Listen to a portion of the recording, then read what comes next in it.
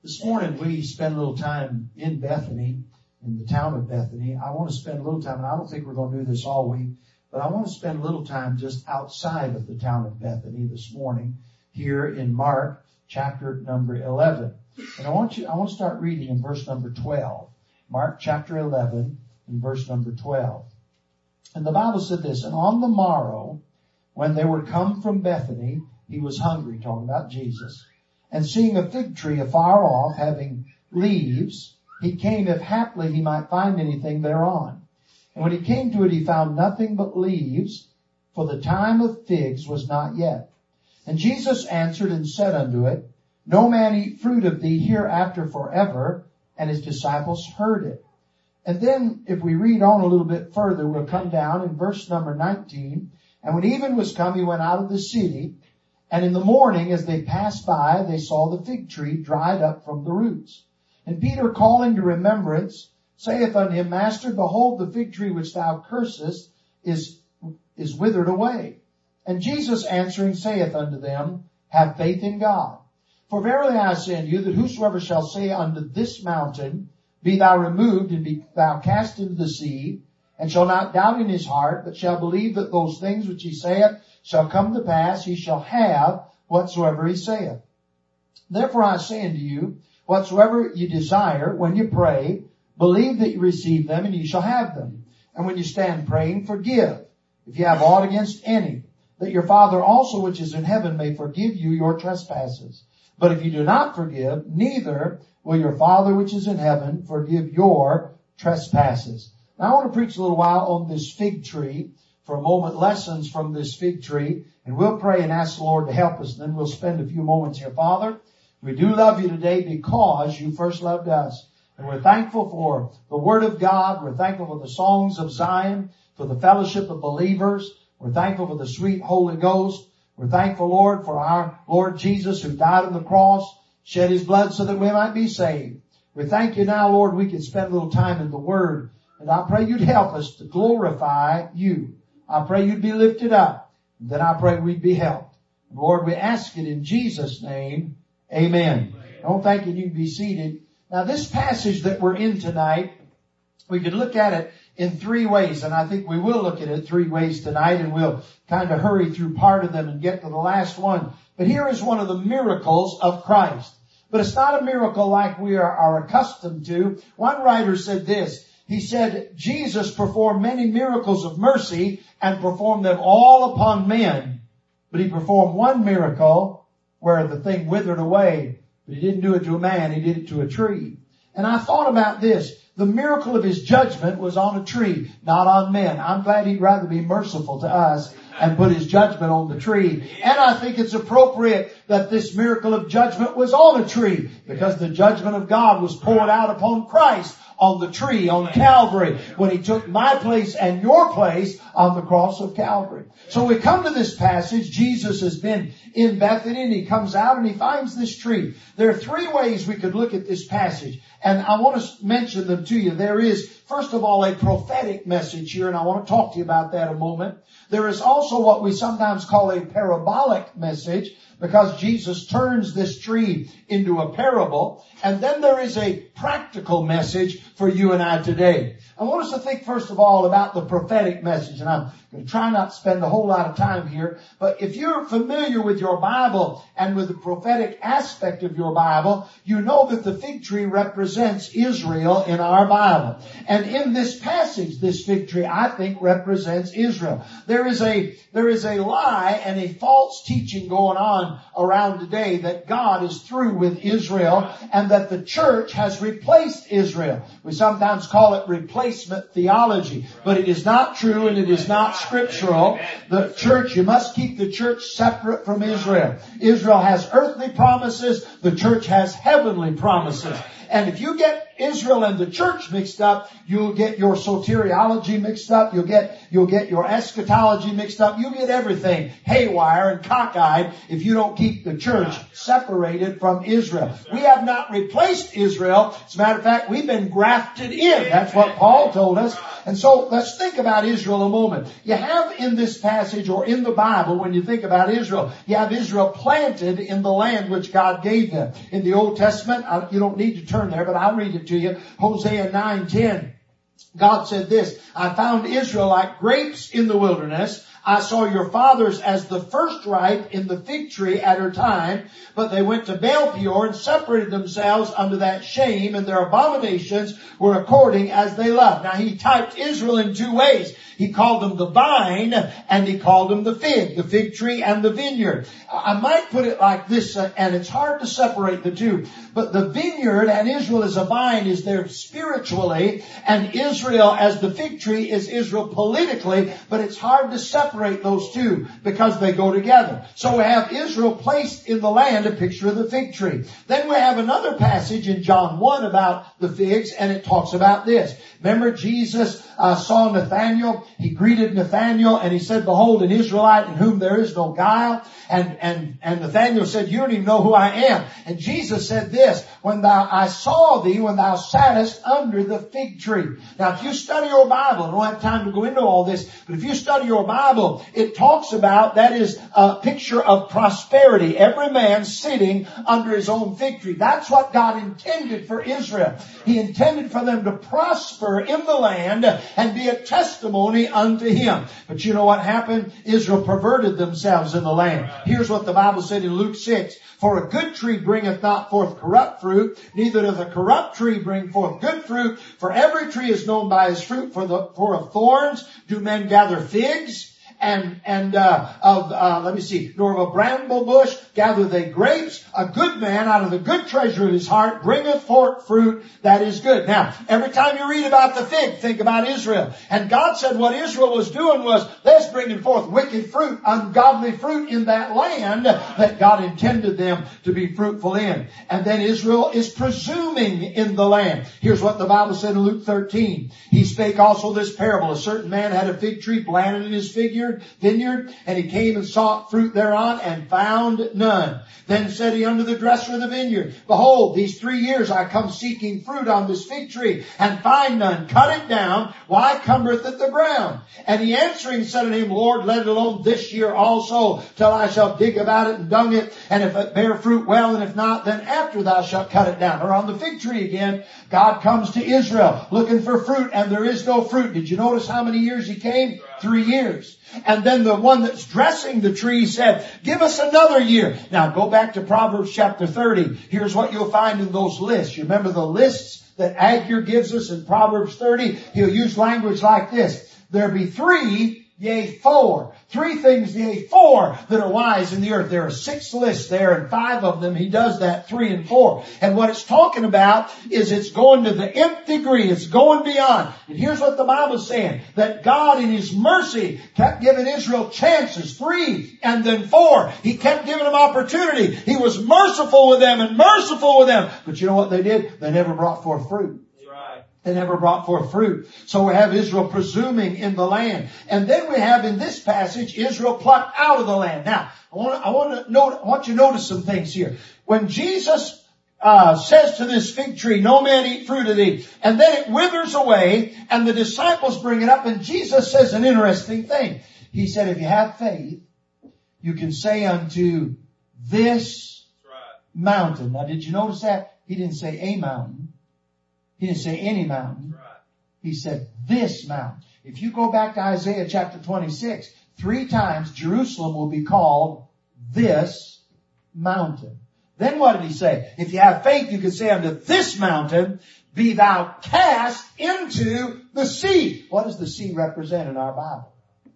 Represents humanity, the multitude of peoples and nations. So here's what Jesus is saying prophetically.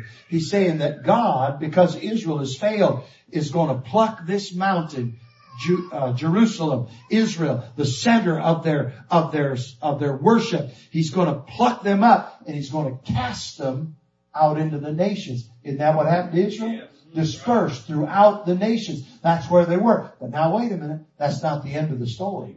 Because the Bible tells us this in Matthew chapter 24. Now learn a parable of the fig tree. When his branch is yet tender and putteth forth leaves, ye know that summer is nigh. So likewise ye, when you shall see all these things, know that it is near, even at the door. Verily I say to you, this generation shall not pass till all these things be fulfilled. Heaven and earth shall pass away, but my word shall not pass away. What's he talking about? The fig tree again. But notice what he said. It's going to bud again. It's going to bloom again. There's going to be figs again. What's he saying? He's saying God's not done with Israel. He's not done with Israel. Now, let me say this and I'll move on because I want to get into the message and I'm just kind of headed that way. But let me say this.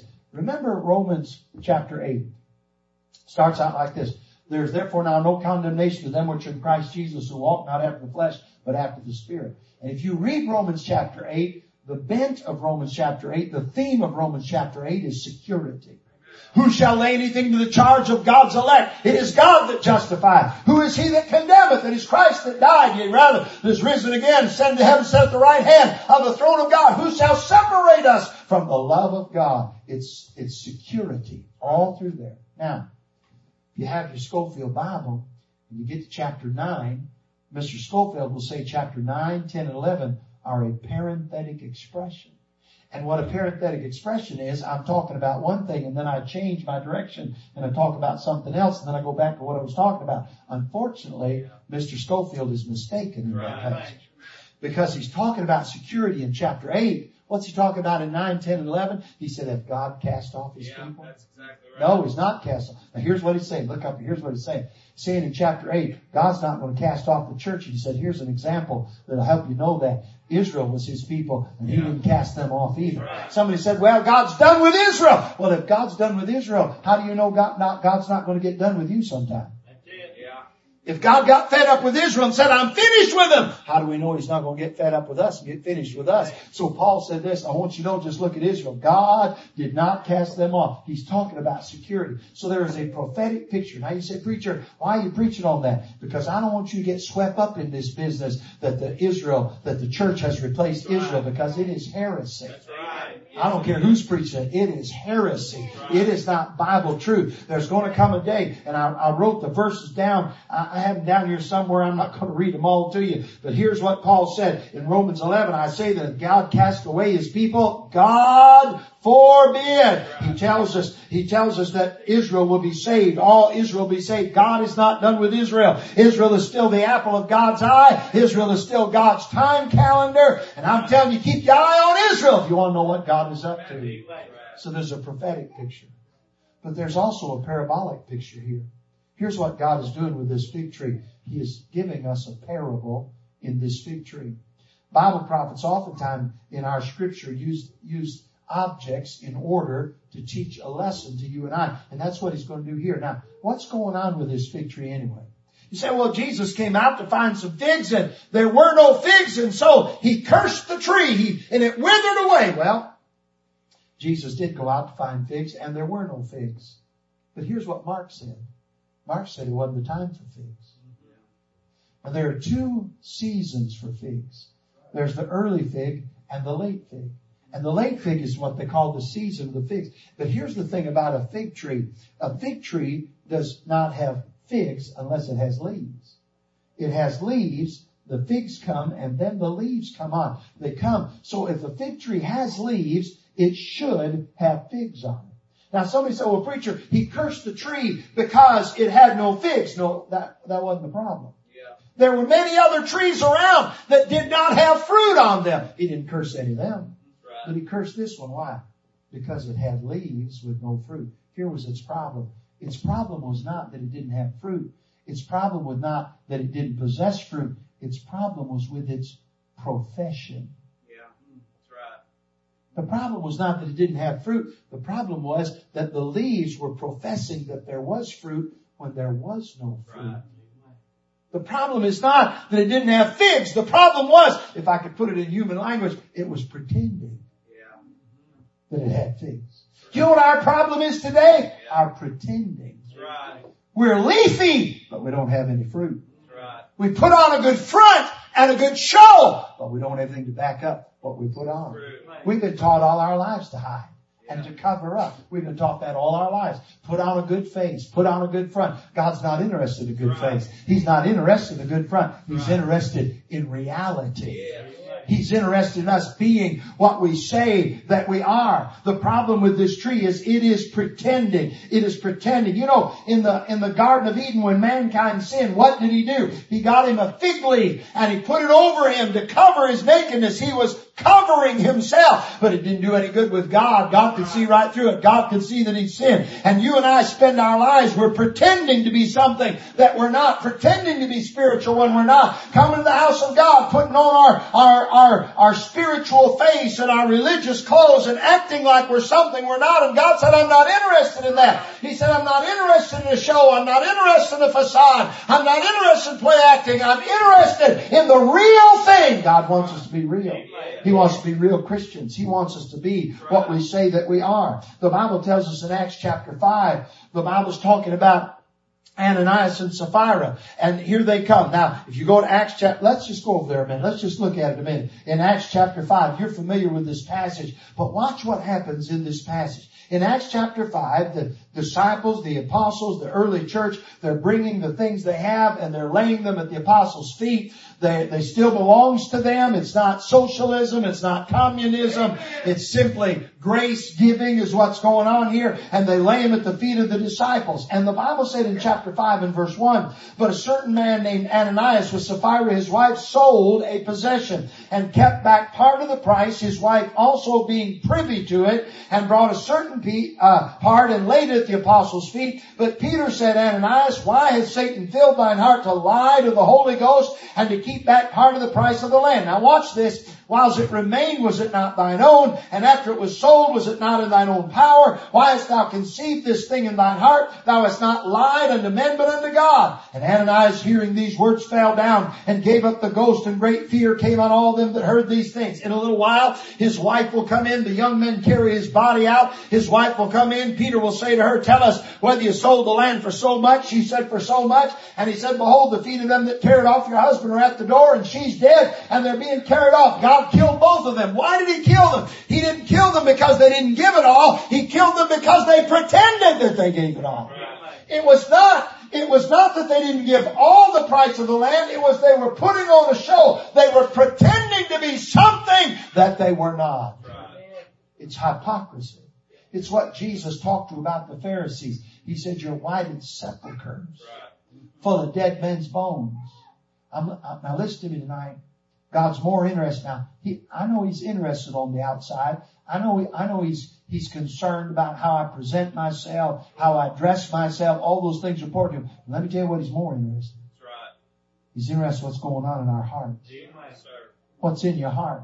David, after he sinned with Bathsheba and he committed two terrible sins, he committed adultery and then he committed murder to cover up the adultery. And in Psalm 51, he's trying to get his heart right with God. And there's hope there. He said, create in me a clean heart and renew a right spirit within me. He said, restore unto me the joy of thy salvation. But before he said that, he said this. He said, but thou desirest truth in the inward parts. When David was going to get right with God, he said, God wants to know what's going on in here. He wants to know what's going on in my heart. He's not as interested in what's out here as he is what's interested in here. What's going on inside? Jesus not only called the Pharisees whited sepulchres full of dead men's bones, but he said you wash the outside of the cup, and inside it's full of all kind of things, fornication and adultery and all those things, covetousness. He said the inside is dirty. He said wash the inside. Get the inside clean. God's not impressed with our outward show. He wants to know what's going on in your heart. The girls used to sing a song when they were little, sharing their two sisters, and it said, how about your heart? Is it right with God? What's your heart condition? Somebody said, well, preacher, nobody knows what I've been up to. Oh, somebody knows. God knows. The eyes of the Lord and all the earth beholding the good and the evil. God knows. He knows what you've been up to. He's heard every conversation. He's seen everything you've seen. Are you listening now? He's heard everything. He knows where you've been. He's seen what happened in the darkest corner. He knows. He knows. Somebody said, well, preacher, I've been careful. I've covered up. Nobody knows. God knows. God knows. So there is a parabolic address here in this passage. He's teaching us that God knows. And then here's the third thing. And this I want to preach here for just a minute. There is a practical promise associated with this miracle. Now, if you go back to your text, watch what he said. And Jesus answering in verse 22 said unto them, have faith in God. Now, when Matthew tells this parable in this account, he puts it this way. He said, if you have faith in God. Have faith in God. Now, remember what Israel's doing. Israel is putting on a front. Here's what Paul said about them in the book of Romans. He said they've gone about being ignorant of the righteousness of God. They've gone about trying to establish their own righteousness. That's what the world's up to today. Yeah. They're trying to establish their own righteousness. They're trying to show that they're good. But the Bible said there's none good. None good. He said there's none that understandeth, there's none that seeketh after God. Isaiah said, all we like sheep have gone astray, we've turned everyone to our own way, and the Lord hath laid on him the iniquity of us all. The Bible said in Romans, all have sinned and come short of the glory of God. We're all sinners, every one of us, born sinners, sinners by birth and sinners by choice. Some said sinners by nature and sinners by nurture, because we nurture that sin in our lives. All of us born sinners, not a one of us right with God, not a one of us good enough to go to heaven. Jesus said, except your righteousness exceed the righteousness of the scribes and Pharisees, ye shall in no wise enter the kingdom of heaven. We cannot get to heaven on our own goodness, because we have no goodness. Paul said, I know that in me, that is in my flesh, dwelleth no good thing. And so there's no righteousness in me. Isaiah said, all our righteousnesses are as filthy rags. There is no righteousness in me and no righteousness in you. But you know what? We can become righteous, because Paul said this. He, talking about God, hath made him, talking about Jesus. He hath made him to be sin for us who knew no sin, that we might be made the righteousness of God in him. I like that word made. He had to make Jesus sin because Jesus had no sin. He has to make us righteous because we have no righteousness. And here's what happened when Jesus died on the cross. God took all of my sin and put it on Christ. And when I received him as my Savior, he took all of Christ's righteousness and put it on me. He no longer imputed iniquity unto me. That's what Paul said. Blessed is the man to whom God imputeth not iniquity. What does he impute to you and I that are saved? The righteousness of Christ. When he sees us, he sees the righteousness and perfection of the only begotten Son who never sinned. Here's what Peter said about it. Who did no sin, neither was guile found in his mouth. He never sinned one time. I don't care what Hollywood says about it. I don't care what some liberal modernist preacher says about it. Jesus was holy and harmless and undefiled. And God the Father said, this is my beloved Son in whom I'm well pleased. He never sinned. Here's what he said of himself. He said, lo, I come in the volume of this book to do thy will, O God. He said, I do always those things which please the Father. And so Jesus never sinned. He was absolutely righteous. But you know what happened when I got saved? God took all that righteousness and put it on my account. Now when he sees me, he sees the righteousness of Christ. Here's what Paul was talking about in Romans chapter 4. He talked about Abraham. You remember this? He said, what shall we say then that Abraham our father as pertained the flesh hath found? For if Abraham were justified by works, he hath whereof to glory, but not before God. But what saith the scripture? Abraham believed God, and it was counted unto him for righteousness. Amen. I need to read a little bit more of that. Let me just read a little bit more, because my mind might shut down, but my eyes are still working. He said, now to him that worketh is reward not reckoned of grace but of debt. But to him that worketh not but believeth on him that justifieth the ungodly, his faith is counted unto him for righteousness. Now do you hear what he said? He said Abraham believed God and it was counted unto him for righteousness. All right, now here's my question. What was it Abraham believed from God? Go back to Genesis 15. Abraham says, Lord, what wilt thou give me, seeing I go childless? And mine heir is the steward in my house. And God said, this shall not be thine heir. One that cometh forth from thine own bowels shall be thine heir. He said, you're going to have a son. Right. And you know, he took him out and showed him the stars of the heaven. And he said, if you can number the stars, so shall thy seed be. And you know what the Bible said? And Abraham believed in the Lord. Right. And he counted it for righteousness. Now what did he believe? He believed what God said about a promised son. Right. And when he believed what God said about a promised son, God counted him as righteous. Right. You know how I got saved and you got saved? If you're saved, You believed what God said about another promised son. And that promised son was Jesus, who Isaac was a picture of. And when we believed on that promised son, when we believed on the Lord Jesus Christ, you know what happened? God counted us as righteous. I'm telling you, righteousness is available. If you want to be righteous, you can. If you want to be right with God, you can. Righteousness is available. Christ is the end of the law for righteousness to everyone that believeth. You can be righteous. You can be right with God. Say, preacher, I want to be right with God. You can be right with God. Like a couple of weeks ago, I was preaching on the radio, and a lady was driving along in her car and got under Holy Ghost conviction and pulled off the side of the road and got on her cell phone and called the radio station. They led her to Christ. She called me later. I talked to her on the phone. Her name was Margaret. Say, what happened to her? She became righteous on the way down into town to get her groceries. She pulled off the side of the road, got born again. I'm saying to you, you can be righteous if you want to be righteous. If you're willing, He'll give you the righteousness of Christ. Righteousness is available. But that's not all. Not only is righteousness available, fruitfulness is available. Now here is a tree that has no fruit. And because it has no fruit, it's just all for show. It just has leaves. Because of that, it's withering away. Now here's what I'm wondering tonight. I'm wondering if you've been withering away. You've been putting on a good show. Nobody knows you're withering. Nobody knows what's going on inside, but you know. And God knows. I wonder if your joy has withered away. You've let some situation, some circumstance. It's interesting that at the end of this passage, when Jesus talks about this tree and then He talks about the power of prayer, at the end of the passage, here's what He said. Look what He said. And when you stand praying, verse 25, forgive. If you have aught against any, that your Father also which is in heaven may forgive you your trespasses. But if you do not forgive, neither will your Father which is in heaven forgive your trespasses. So I'm looking at that and I'm thinking to myself, here's what happens. Our joy withers away because we feel like we've been wrong. We feel like we've been hurt. Somebody didn't treat us the way we thought we ought to be treated. And we've never forgiven them. We've never dealt with the bitterness in our heart. And what it's done is it's withered away our joy. Now we still got a grin on our face. But there's no smile in our heart. Is your joy withered away? You know what the Bible says? You know what Peter said it's like to be a Christian? He said it's joy unspeakable and full of glory. Do you have joy unspeakable? Are you full of glory? Or has something stolen your joy so it's withered away? What about your joy tonight? Do you have any joy?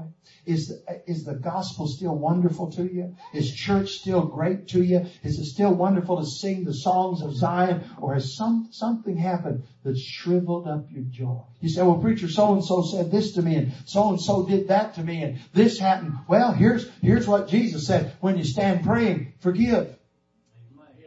Forgive. Now, I thought it interesting. He didn't say you had to go to them to get it forgiven. He just said, well, let me put it to you this way. Who do you talk to when you pray? I talk to the Lord. So He said, when I'm talking to the Lord, while I'm praying, here's what I do. I can forgive people who wrong me. And if you forgive the people who wrong you, you know what happens? Your joy won't wither away. Have you lost your joy? Do you have any joy? Did it used to be wonderful to hear the things of God? Did it used to be wonderful to sing the songs and the hymns? Did it used to thrill your heart to talk about Jesus? But you've lost your joy. Has it withered away? Say, preacher, how can I get my joy back? Well, most likely you're going to have to forgive somebody. Or maybe you're going to have to repent of some secret sin. Something going on in your life. Nobody knows about it. Because you've covered it up. Because we're good at that. Nobody knows about it. But you know what's going to happen? You're going to have to get that right with God if you're going to get your joy back. Has your joy withered away? Has it withered away? You say, oh, preacher, nobody knows. I know you've covered it up. But God knows, and you know, and your joy has withered away. Has your joy withered away? Let me ask you this. Has your worship withered away? Are you still worshiping Him? You still worship Him, not just at the house of God, but in your prayer closet? Do you have a time of devotion when you get alone with God? Do you worship Him as you're going along? You know, I preached the other night on Elijah, and I'm preaching all over the place tonight, but I preached on Elijah. You remember what Elijah said when he stood before Ahab? You remember what he said? He said, as the Lord God liveth, before whom I stand. Now that's an interesting statement because he wasn't standing before God as far as we could see. He's standing before Ahab, but he's looking beyond Ahab, looking at the throne of God. And I get the idea that Elijah just felt like he's in front of God no matter where he was. That he's standing before God no matter what he was doing. That he was worshiping God no matter where he was, no matter what he was involved in. But our worship has withered away. How about this? How about your prayer life?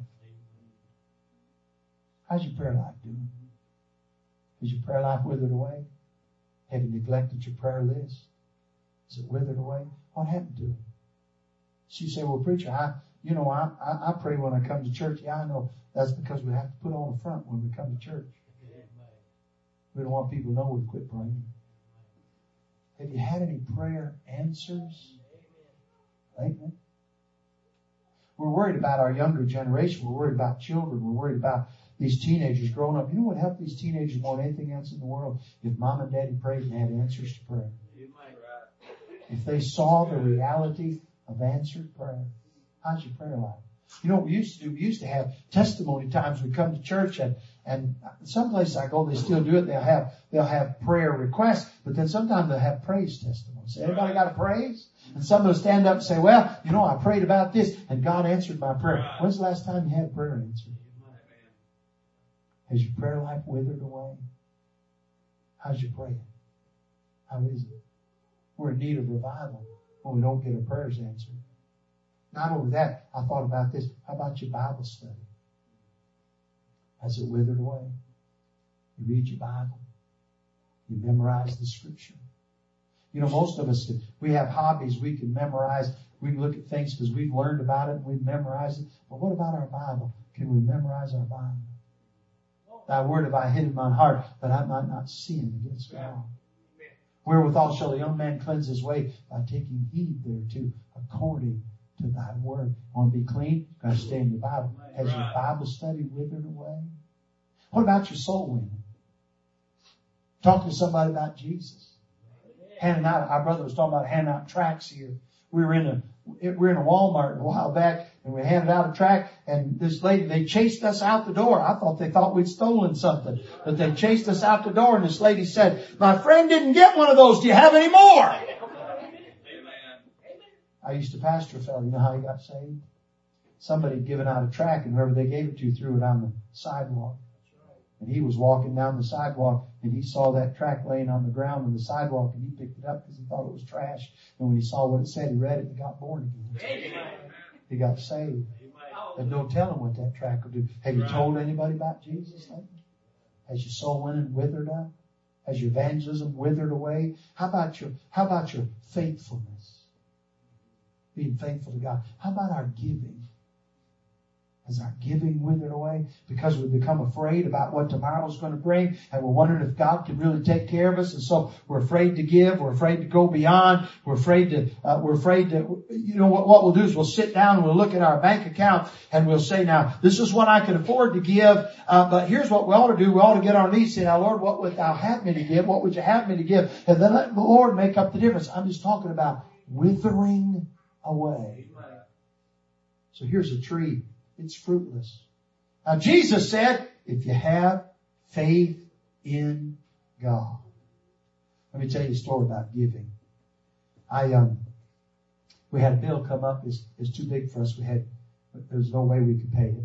We needed, right at that time, we needed $4,000 and actually we needed almost $5,000, and we didn't have it. We couldn't pay it. We prayed about it and we just wondered what to do, and praying. And so I had this white Town and Country. It's a 2011 white Town and Country van that we used to travel in, and it had about at that time, probably 150,000 miles on it. Then we had an old gold van. It was a 2007. We used to travel in. It had close to 200,000 miles on it, and we kept it in the garage in the wintertime. And in the summer, when I go out and preach the meetings by myself, I go out and the girls would use it to drive around while I was out preaching. Well, one winter I went to put it in the van, and Sherry and I got talking. We said, we ought to do something with that van instead of just leave it sit in the garage. So I called my son-in-law and I said, I got this van and you could use an extra car because their little car had quit. You could use an extra car to drive to work. Why don't I bring it down? Then you could drive it during the winter. It won't just sit in the garage. He said, okay.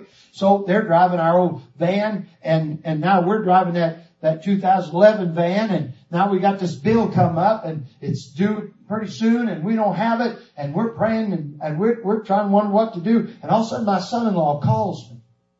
He says, Papa, that's what they call me, Papa. He said, Rachel, my daughter, Rachel's been in an accident with Jed, my grandson. I said, are they all right? He said, they're fine. I said, what happened? He said, they got rear-ended. I said, really? He said, yeah, in your van. So they've stopped at a red light and it was snowy and a lady slid into them, rear-ended them. I said, they're okay. He said, they're okay. But he said the van, it still runs, but he said the back hatch is bent and the backup alarm doesn't work anymore and the bumper's hanging down just a little. So I had a couple of days off, so I drove down there and I got the van and I drove it up to Two Brothers Collision. Now here's something I never figured out. There's five guys burgers and there's 2 guys collision. It takes 2 guys to fix a car and 5 to make a burger. But I drove it up there and I said, now the van's been hit and I've never had this happen. I don't know what to do. He said, well, do you have the lady's name to hit you? And I said, yeah. He said, you got her insurance deal? And I said, yeah. He said, you call them, tell them what happened. So I called. I said that my van's been hit down here in West Virginia, and I don't know what to do. And she said, you got the number? I got the number. She said, we'll send an adjuster out. So the adjuster comes out, and apparently he looks at the van. A couple weeks later, he calls me on the phone. He said, Mr. McBride. I said, yep. He said, I've looked at your van. I said, okay. He said, we're going to total your van. I said, total it?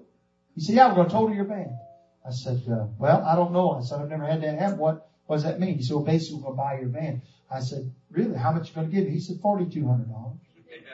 I paid $5,000 for it 3 years before that. Yeah. And I don't know why I said this, but I said to him, is that the best you can do? I don't know why I said it. He said, I'll call you back. He called me back the next day. He said, $4,725. So they paid me all the money I needed to pay the bill. Amen. Well, then I found out they sell those cars. So I called them. I said, you're going to sell that van? They said, yep. I said, how much are you going to sell it for? They said, $624. I said, is that the best you can do?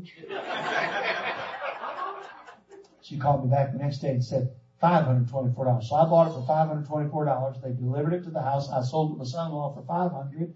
And so it cost me about $24 and I got my bill paid. You say, preacher, what was it? That's God taking care of me. I didn't plan any of that. But we pray. I'm wondering if your giving is withering away. Here's what I'm wondering tonight. Are you withering away? Do you have any joy? Do you have any Holy Spirit power? Have you seen a change in your life and the lives of them around you? Is the Lord being exalted or are you withering away? This withered fig tree. You may remember a man named Mahatma Gandhi. And he was a false teacher and involved in false religion. But when he was a young man, someone told him about Christianity. So he found a church and went to the church. He wanted to find out about Christianity. Here's what he said about the church he visited. He said, the congregation did not strike me as being particularly religious. They were not an assembly of devout souls, but appeared rather to be worldly-minded people going to church for recreation and in conformity to custom.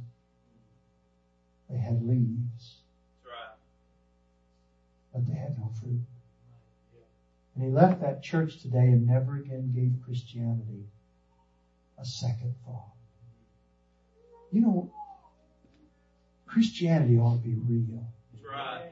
It ought to be real. But we're withering away. We've let the world, we've let people that have wronged us, we've let hurts and fears wither away the joy of Christ in us. We've got to get that joy back. We've got to get it back. We've got to start praying again.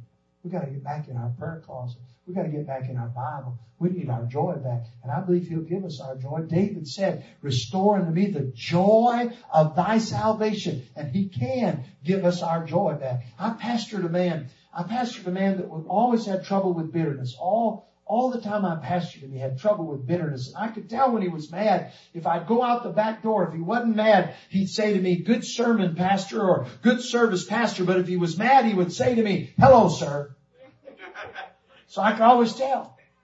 He had trouble with bitterness, and his children had some trouble with bitterness and had trouble with the forgiveness of God. And he had it for a long time. But I don't know what happened to him. I left. I went back in evangelism, began to travel, and he died in an accident with a tractor. His tractor, he got behind it somehow, and it rolled back and rolled over, and he died. He went home to be with the Lord. But when I talked to his wife, here's what she said. She said he got his joy back. He got his joy back. He got things straightened out. And I would say to you, friend, you can get your joy back tonight.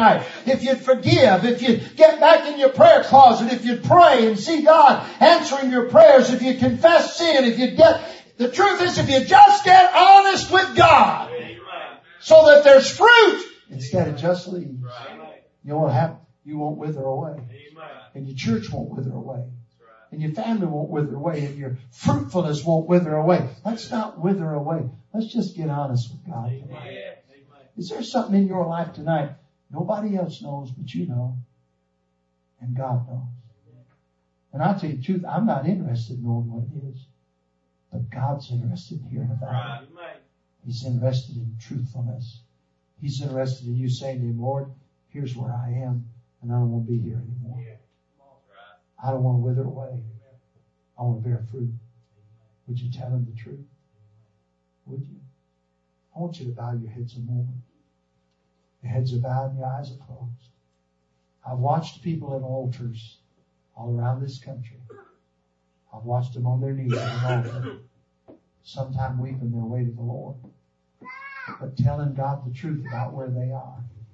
I've watched them go to somebody that's wronged them and ask their forgiveness, to say, I'm sorry for how I felt and what I've said, and I've seen them get their joy back.